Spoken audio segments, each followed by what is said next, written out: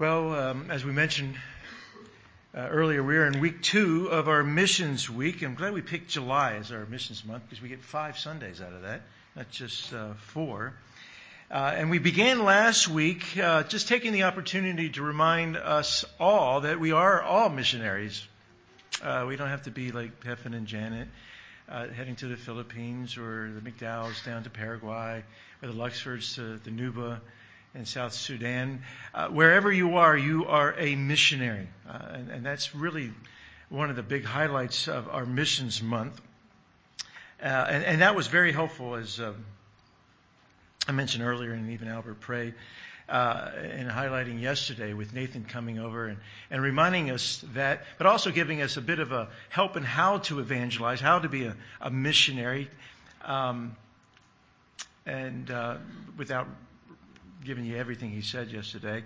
We'll get him back to give that talk, but it's basically looking at Jesus and how he, in his evangelism, asked questions. I don't know if you've ever picked that up. When everybody asked him a question, he turned around and asked a question back. Good teacher, how can I inherit eternal life? Why do you call me good? Just he turns it around just to pull out exactly what the issue is. And so that was very helpful yesterday. And so for my part, I want to help you as well. And there's so much we could say. But we began a discussion last week called Evangelism and the Believer. And there were mainly 3 points that we were walking through. And I'll just go ahead and give those to you up front. And then we'll pick back up where we left off and do a quick review and then move forward. But we're looking at the believer's call to evangelism. And that's why I kind of read you Ezekiel's call, so you get a bit of a window there. So the believer's call to evangelism. Then secondly, the believer's core of evangelism, or the believer's content. What is what we say? What is the message of evangelism? And then thirdly, the believer's conduct. That's equally as important as the call. And the content is your conduct. The believer's conduct of evangelism. So by way of reminder, and just jumping right back into it, the call of evangelism, take your Bible and turn to 1 Corinthians chapter 9. And here, let's look at Paul's commentary on his call. 1 Corinthians chapter 9, and just dropping in verse 16, he makes a simple yet very strong statement, and you can see it. He says this, and this is the Christian Standard Bible translation. He says, "For I preach the gospel. I have no reason to boast because an obligation is placed on me.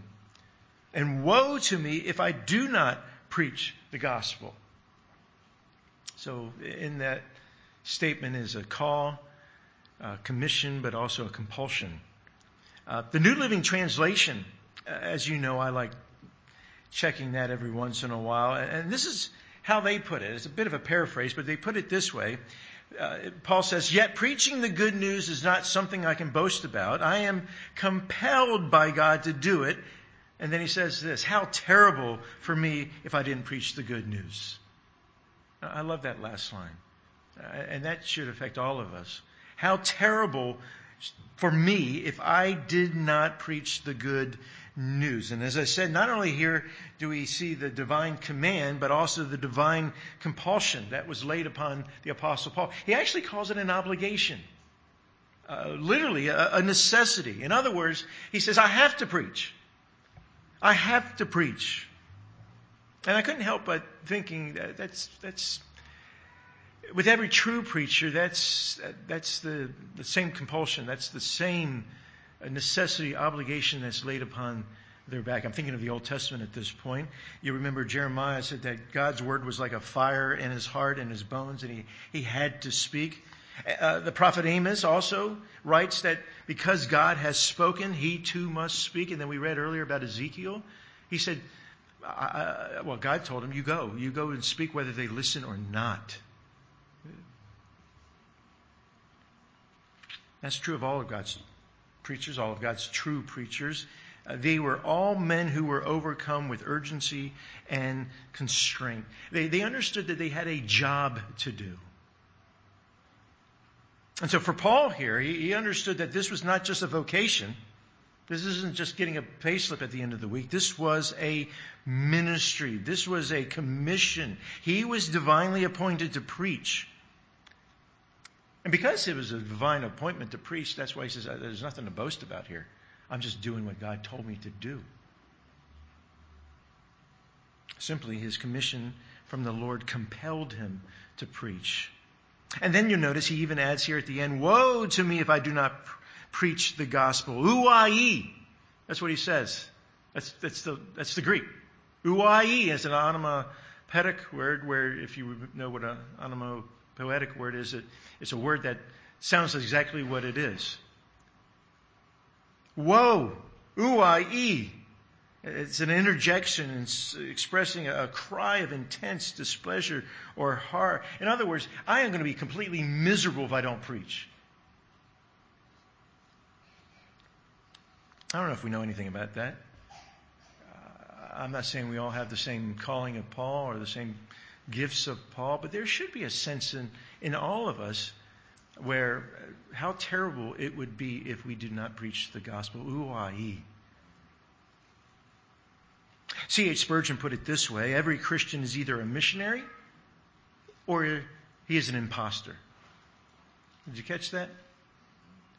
Every Christian is either a missionary or an imposter. Last week I gave you a number of reasons why perhaps believers don't evangelize. I just kind of brainstormed that and gave you a number of bullet points. Well, I came back around this past week and thought about it, and I was able to summarize everything I said there and more, thought about it a bit more, under 5 I's. Let me just give those to you as I kind of put them together. First of all, maybe the reason that you don't evangelize or Christians don't evangelize is just pure ignorance. And I get that.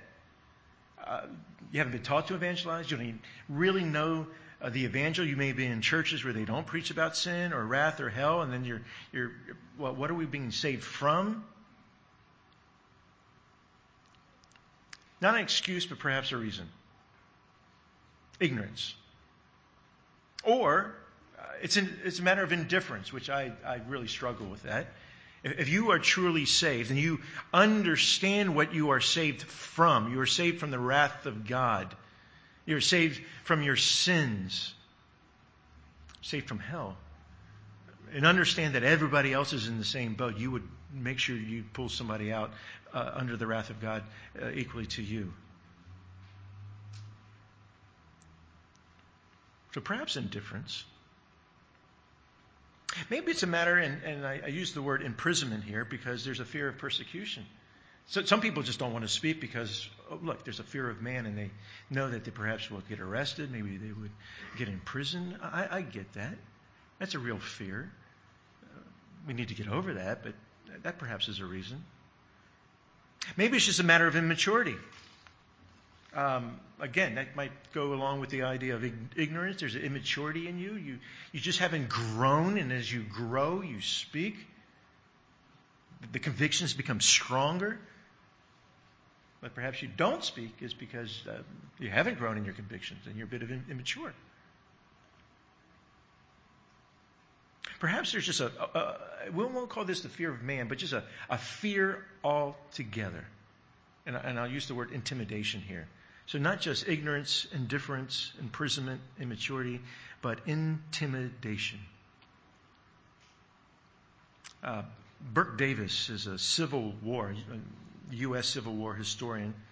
And then he writes about a Confederate general by the name of Joseph Johnston. This is what he says about Joseph Johnston, and I'll make the point afterwards about it. Davis says, though reputed to be a crack shot with a rifle when Johnston went hunting, he always complained that the bird flew too high or the dogs were too near. Always some excuse for not committing himself. He was too fussy, too hard to please, too cautious, too much afraid to miss and risk his fine reputation for a crack shot. While everyone else banged away, missing often and occasionally bagging a bird, Davis says, Johnston kept on with his excuses. He never did miss, but only because he never shot. End quote. Now, I hear that. I think, well, that perhaps is the reason why some of us don't evangelize. We're just intimidated. We're afraid. Too many of us are like this Joseph Johnston when it comes to a matter of evangelism and defending our faith to a world of sinners, because we're too afraid to make a mistake. We're so afraid of saying the wrong thing, so afraid of not getting it exactly right. I don't know if that resonates with some of you. And so in the end, we never fire a verbal shot in defense of the truth. Tim Trumper says this: a Christian who keeps their faith hidden and his or her testimony a closely guarded secret is either holding on to a significant evidence of spiritual immaturity, is altogether spiritually immature, or has yet to come to anything more than an intellectual assent to Christ. By contrast, a believer filled with the Spirit of the Son will inevitably come out of the shadows to own Christ verbally as well as practically. Allowing for different levels of giftedness in speaking of Christ, those who pray for opportunities to witness and who step forward courageously to take them are the ones who receive the wonderful joy of not only standing publicly with Christ, but of figuring in the counts of those coming to faith in Christ. And he concludes, apart from rejoicing in Christ over one's own salvation, there is nothing quite like being used of God in the salvation of others. End quote. And some of you can say amen to that. Some of you know that joy of leading someone to Christ. So that's the first point by way of review. The call to evangelism. All of us have a call to evangelism. Now let's move on to what we could call the core of evangelism, or the content. What is the message of evangelism? This week, I went to my evangelism bookshelf and pulled out a number of books, and one in particular, which was a textbook for me in seminary by J.I. Packer, called Evangelism and the Sovereignty of God. I don't know if you've had a chance to read that. I would encourage. It's not a big book at all, but it's a very encouraging book. He says in it, as I reread it this week, he says, in a word, the evangelistic message is the gospel of Christ and Him crucified. The message of man's sin and God's grace, of human guilt and divine forgiveness, of new birth and new life through the gift of the Holy Spirit. End quote. Now, he's writing to Christians. We need to know what the gospel is before we turn around and give it, right? Now, that's a mouthful, but he does break it down. Let me give you the 4 basic elements of the gospel. Again, we're talking about the message. He says, first, the gospel message is about God. Did you catch that? The gospel message is about God. You are God's messenger that says, thus speaketh the Lord, and what you are speaking is a message from God and about God. You're pointing people to God at the beginning. This is why, can I say, this is why it's so important to get the doctrine of creation right.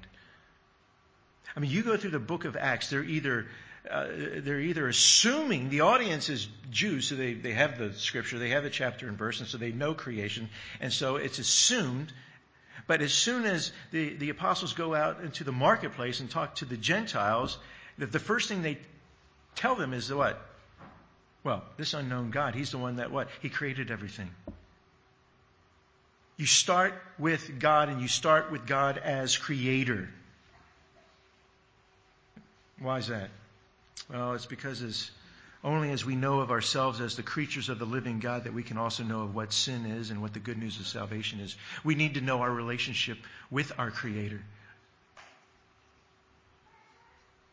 So it's a message about God. It's a message about His attributes. It's a message about His standards. It's a message about His requirements for us. And secondly, then, the gospel message is about sin. Boys and girls, we've been learning in the catechism that there's original sin, that we're all born sinners, and then there's actual sin. The reason why we sin is because we're sinners. Original sin and actual sin, we're all sinners. That's very important in terms of the gospel message. The gospel message is about the good news, but you don't have the good news until you have what first? The bad news. What sin? Just so we're clear. I know that's not the language that everybody uses these days. But sin, 1 John tells us, is lawlessness. It's breaking God's law. Trespass is another word. What is the wages of sin? The wages of sin is death. In fact, in the next catechism question we're going to look at, we ask the question, well, we're all sinners by way of original sin and actual sin. But then the follow-up question to that is, well, what does every sin deserve? Boys and girls need to know this. What does every sin deserve? You need to know this. Sin deserves the anger and judgment of God. That's what the Bible teaches. Which means that we're all guilty before God. So when we think about the content of evangelism, well, we need to announce who God is. We need to announce His standards of righteousness. We need to announce how holy and just He is. But we also need to announce how sinful man is. And that wages of sin puts them under the wrath of God. And of course, because of that, they need a Savior. And so the third point and the third element of the Gospels is a message about who? It's a message about Christ. This is the message of Hebrews that we've been studying, right? I mean, they're Christians, but they're kind of apathetic, indifferent, you might say. They're moving back to Judaism. And the writer of Hebrews has to lay out for them, well, there's no salvation in Judaism, or whatever religion you came from. There's no salvation in Buddha. There's no salvation in Muhammad. There's no salvation in Mary. There's only salvation in one. Because there's only one that has taken their own blood and entered into the very presence of God and presented His own blood as a what? Well, some of the language or the metaphors we've been learning. As a forerunner, right? As a mediator. As a pioneer. All that language of the Hebrews is tell us that there's salvation in only one. 1 John tells us that Jesus is the Savior of the world. Doesn't mean He saves the whole world. It just means if you want saving, He's the only one to look to. So when you tell them about who God is and you tell them about who you are and you let them know that there is a separation between them and God, and that separation means that there's enmity, that there is no peace and no heaven, and you need to point them to Christ. But after you point them to Christ, and here's the fourth thing, you need to summon them to what? You're just not dumping a bunch of information on them. They need to do something with it. They need to what? John the Baptist came preaching, repent and believe. Jesus picked it up and said, the kingdom is among you. What? Repent and believe. That's what the apostles preached. That's the message. Repent and believe. Trust in the Lord Jesus Christ. Trust that He died in your place. And turn from your sins. This is why, can I just throw this in? I know this is not the practical side of evangelism. You would have heard that yesterday, and maybe we'll talk more about the practical side. This is the foundational level of evangelism. I mean, we're going to do God's business God's way. We better know what He has to say about it. And thus, this is very theological. This is very doctrinal. And this is why theology is very important. I think one of the reasons why there's so much bad evangelism out there is because there's so much bad theology out there. If you want good evangelism, God-honoring evangelism, doing God's business God's way, it has to be theological. It has to be doctrinal. Hence why we need to know who God is. We have to know what sin is. And the doctrine of man, we have to know who Christ is. We have to know how someone gets saved. Repent and believe. What it means to be born again. J.I. Packer kind of wraps all of this up by saying this. If we regard our job not simply to present Christ, but actually to produce converts, to evangelize not only faithfully but also successfully, our approach to evangelism would become pragmatic and calculating. Did you catch that? Our job is not to make converts. That's God's job. Our job is go and preach whether they what? Listen or not. He then says, techniques would become ends in themselves. But it is not right when we take it on us to do more than God has given us to do.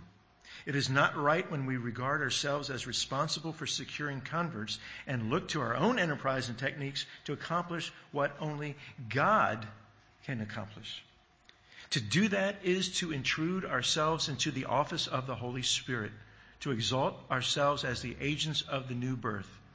Thus, he says, only by letting our knowledge of God's sovereignty control the way in which we plan and pray and work in His service can we avoid becoming guilty of this fault. End quote. You plant, somebody else waters, but who does all the growth? God does. I mean, you think of the parable of the sower. The farmer went out and did what? He just sowed the seed. He sowed the seed. It's God who prepares the soil, prepares the heart. Some of it's on rocky ground. Some of it is on ground that then all of a sudden the weeds come up and choke on it. But some ground is fertile ground where it does produce fruit. But all the glory is to God, not you, the sower. So that's our call. That's our content to evangelism. Let's move to our third point here. And this is equally as important. In fact, it's probably even more important to get this right. And that's the conduct of evangelism. The conduct of evangelism. And I've got 3 points under this, just to break it down a bit. Through your presence, that's the first subpoint. Your prayers and your proclamation. Your presence, your prayers, and your proclamation. So first, let's think about your presence. What do I mean by your presence? Well, that's just your witness. You as a Christian are a witness. I don't know if you realize that. In your salvation, He has then called you to testify of who God is and who Christ is and of His amazing grace. What did Jesus tell His disciples? You're going to be my what? You're going to be my witnesses. You're going to be my witnesses here in Jerusalem and into Judea and into the ends of the earth. And here we are, the ends of the earth. And we are here to be God's witness. And so when we talk about your presence, we're talking about your witness. Or simply said, your life. Your life is a witness. The greatest apologetic for the Christian life is a transformed life. You got that? I mean, did any of us roll out of bed one day and say, hey, I think I'll follow Christ today? No, something happened inside, didn't it? Something inside happened. There was that guilt, that conviction of sin and a need of a Savior. And we cried out to God. And as we cried out to God, all of a sudden what? There was a cleansing. There's a new heart with new desires and a new song. Behold, all things are new. All things have passed away. We're new creatures. How did that happen? You go to some AA meeting and that happened? Did you watch some YouTube video or go to some seminar? No, that's all the work of the Spirit of God. But the work of the Spirit of God with the gospel of God that has impacted your life. And none of us are perfect. And there's that law of sin on us, and we do the things that we don't want to do and don't do the things that we should do, and we got that dead man hanging on our back till we're glorified. But the Christian wants to get rid of the dead man. We want to be sanctified. And again, this is all part of that, and you could say the how of evangelism. I mean, you think of Matthew 5:16. You don't have to turn there, but you remember what Jesus says there. He says, let your light shine before men in such a way that they may see your good works and glorify your Father who is in heaven. What's he saying there?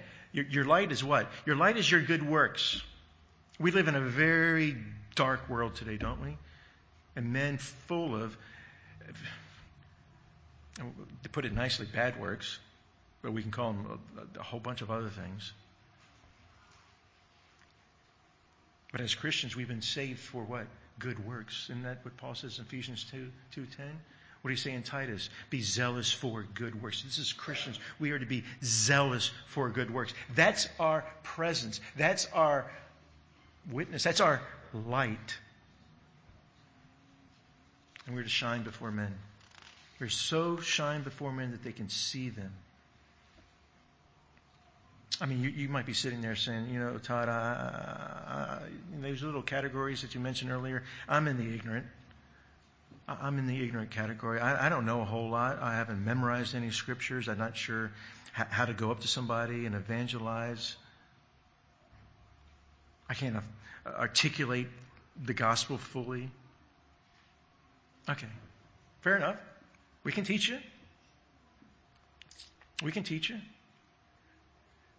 But for now, your job, which I know you can do, is just adorn the gospel. Adorn the gospel.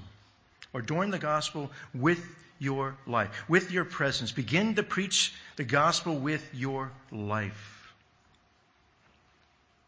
Now, eventually you will have to speak, but just for now, just shine. Shine with your life, and like I said, you will stand out. One of the things I've mentioned over the years, and I'm not the only one that's seen this, but when you read the New Testament letters, have you ever noticed they hardly say anything about evangelism? Now, they're evangelizing because people are being added to the church, but the main emphasis of, let's say, Peter and Paul, just to name two that have written the bulk of the letters, is it's all about what? Righteous behavior. Holy living. Unity in the church. Why? Because nobody's going to believe their message unless they have their act together. I mean, the assumption is, I think it's the right assumption, that when you live as Christ demands of you, full obedience to His gospel, evangelism will just be an overflow or a natural overflow. You're not going to need somebody to get up here and exhort you to evangelize. Get your act together. Get your life together. You're walking with Christ and walking in the power of the Spirit of God. You are going to automatically evangelize. Or, at very least, you are going to shine, and they are going to see that, and they're going to come to you, whether you go to them, and they're going to ask for what? What's going on with you? And you tell them about the hope that lies within, right? You see this pattern in the Old Testament, especially in Isaiah. I won't take time to walk you through it, but just let me tell you. You see in Isaiah where God basically says, I'm going to bless Israel, I'm going to bless Israel, and bless Israel. And in blessing Israel, they become what? A light to the Gentiles. But when they disobey, and there isn't that blessing, the gospel then goes to the Gentiles, and it provokes Israel, what? To jealousy. The emphasis is on character. The emphasis is on conduct, your presence.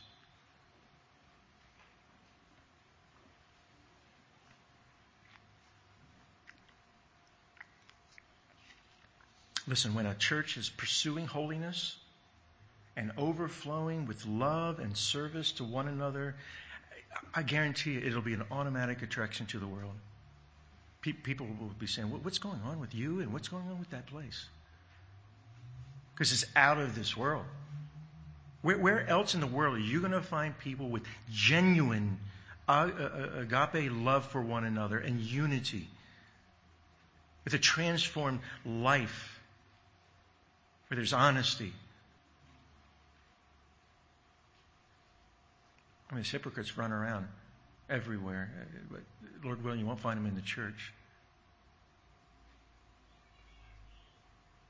I mean, everybody asks, well, what's the power in evangelism? You had John Wimber a number of years ago called, power evangelism, and it was, we need to get out there and do signs and wonders. That's how we attract people to Christ and how we get converts is, like the apostles, the signs and wonders. Well, not today. What attracts people, that gets people attention, what testifies to the message is a transformed life. Holiness to God, love for one another. Turn in your Bible to Philippians 2. Let me just show you something that Paul says on this. In Philippians 2, verse 14.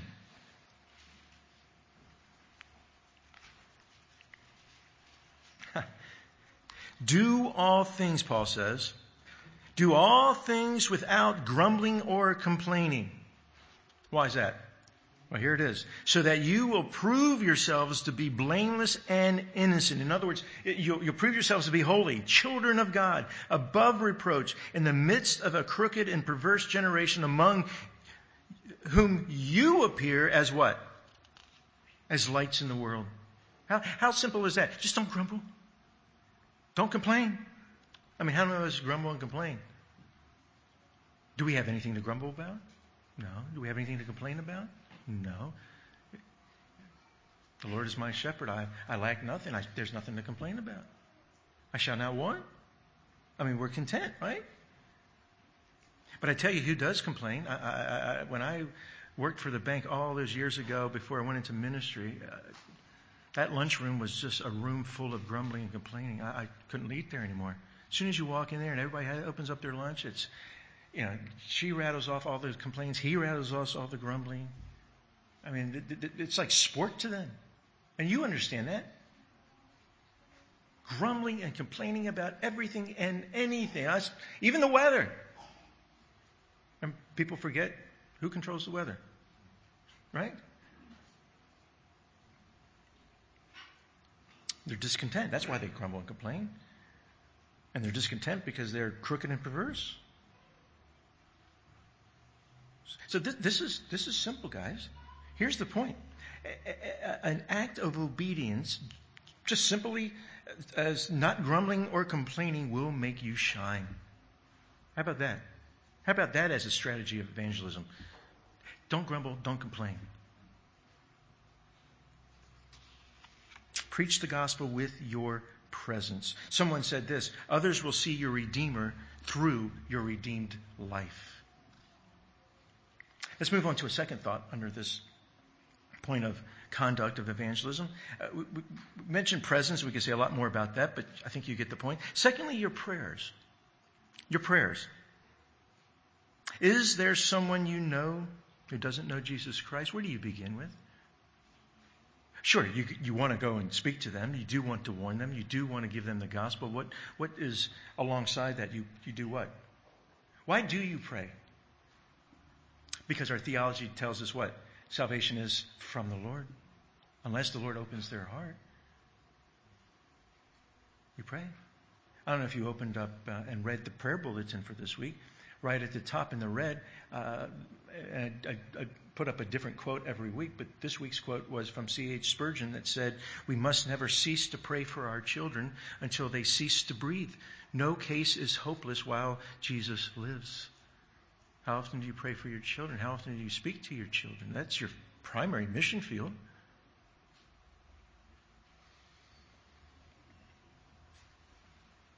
So you let your light shine upon them with your good works, but you also pray for them. Romans 10:1, you remember what Paul said there? He said, "Brethren, my heart's desire and my prayer to God for them," that's his fellow Jews, "is for their salvation." He knows that's where it begins. He said, I'd rather be accursed so that they can have salvation. If that's what it takes. I mean, he says that in Romans 10. And, he's walked the Romans road all the way from Romans 1 to 9. And in that, he's explaining the sinfulness of the gospel. He's talking about the sovereignty of God. And once you understand the sinfulness of man and the sovereignty of God, the upshot of it all is what? I've got to pray. I have to pray. The only way my son or my daughter or my coworker is going to be saved when their eyes are open, they're going to turn from darkness to light, away from the power of Satan, have the forgiveness of sins, is if God does what? He saves them. but God, right?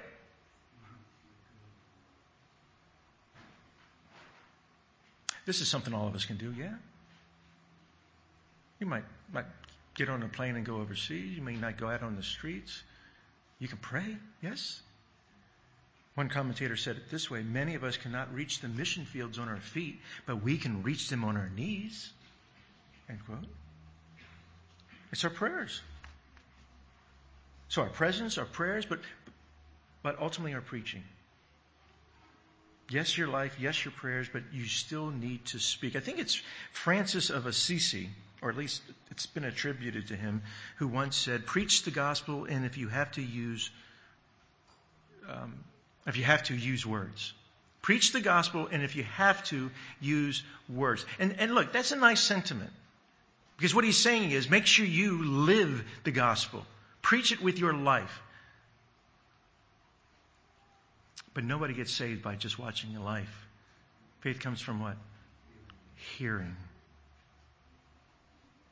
So, giving him or whoever said it the benefit of the doubt, they were highlighting, as I said, the importance of a transformed life and as credibility to the gospel.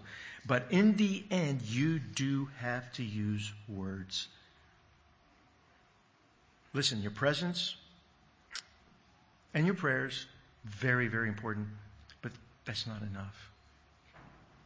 And if you tell me, I don't have the gift of evangelism, I'm not good talking with people, so I'll just live the Christian life before them. I mean, if that's your approach, you're going to have to live the Christian life better than Jesus or Paul, right? Because they both not only lived the life, they also spoke to sinners about salvation. Faith, mark it, Romans 10:17. Faith comes from hearing, and hearing by the word of Christ. Now, you may not go, and Lord willing, they may come. As I said, if you live the life that you're called to live, you're going to stand out. You're going to be light. People are going to notice, and they're going to come, and they're going to ask for what? The hope that lies within, and you've got to be ready to give that defense. At the end of the day, evangelism is speaking. It is opening your mouth and saying, thus saith the Lord.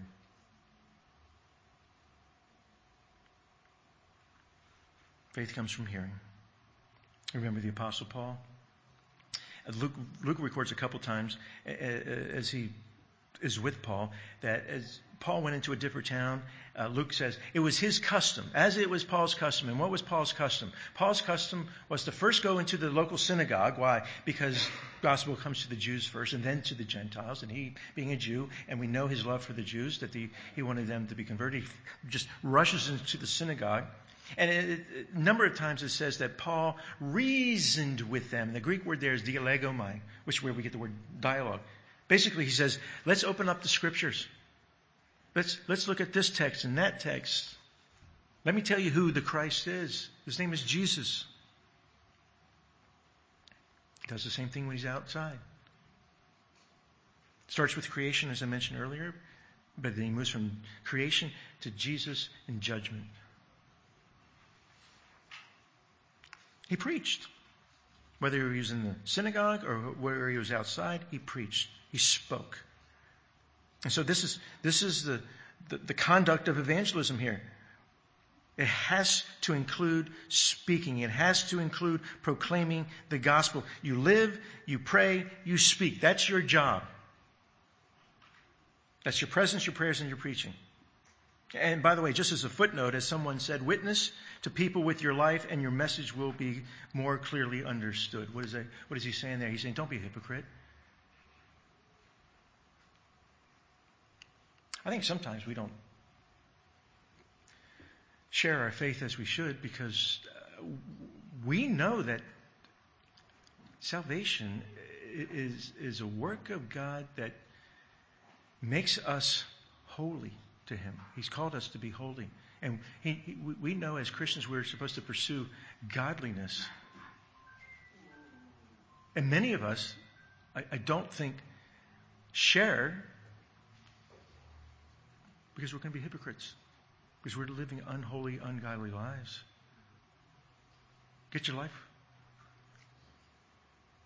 together. Get your act together. Well, obviously there's so much more we could say about that, as well as these other points. This was just to whet your appetite, as it were. Really a reminder. The call to evangelism, the core of evangelism, the conduct of evangelism, and really the response of all this is what? I just need to obey and do it. I mean, that's how I see it. This is the evangelism and the believer. And if I have a call, and if I know the message, and if I'm living how I'm supposed to be living, then I just need to do it.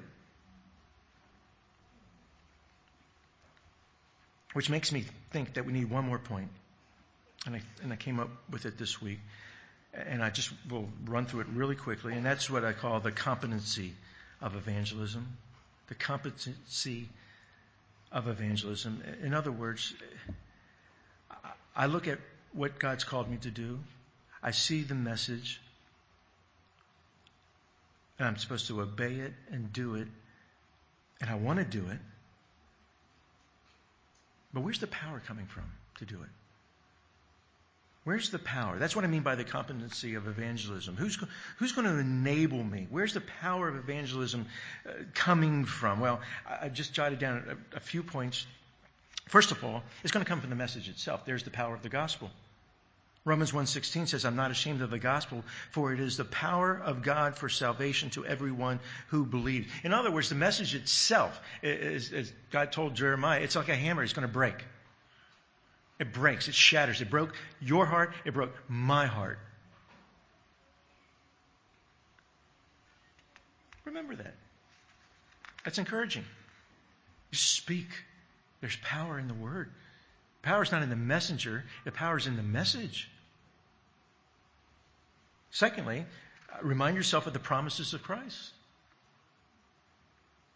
Before he said to go in the Great Commission, he said what? All authority has been given to me. All authority on heaven and earth has been given to me. What does that tell you? Jesus is the King of Kings and the Lord of Lords. You're speaking for him. On the flip side, or on the back side of that, after he told us to go, he says, Lo, I will what? Be with you to the end of the ages. There's a promise there. So not just the power of the gospel, but the promise of Christ. And of course, he's with us by the presence of the Holy Spirit. Remember what John said in 1 John 4:4? He says, you are from God, little children, and you have conquered them, because the one who is in you is greater than the one who is in the world. Remember what Paul told Timothy? 2 Timothy 1:7, for God has not given us a spirit of fear, but one of what? Power, love, and sound judgment. But I tell you where all the power is going to come from. And it's just a very practical point here.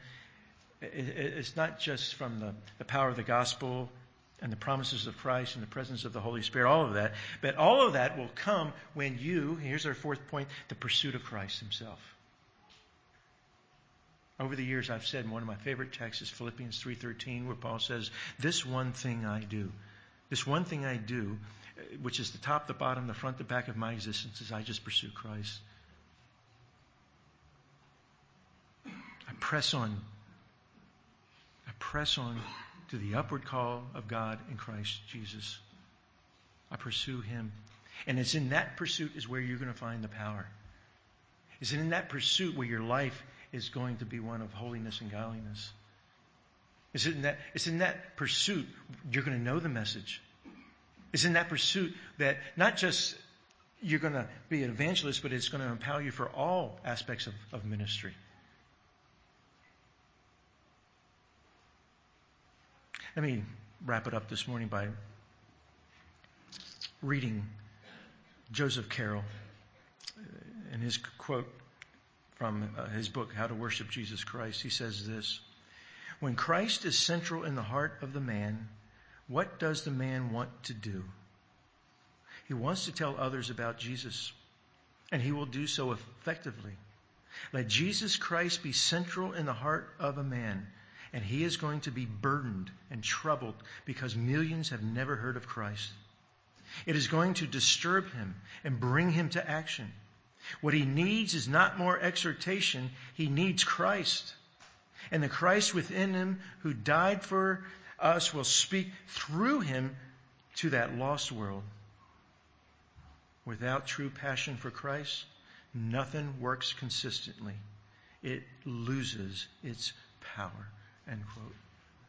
And I say amen to that. Pursue Christ. Father, that is our prayer. As we think about missions, as we think about local evangelism, as we just think about living our life as lights, it is all about pursuing Christ and our passion for Christ. And so we ask that you would revive us so that there's a weaning from the world and all the things of the world.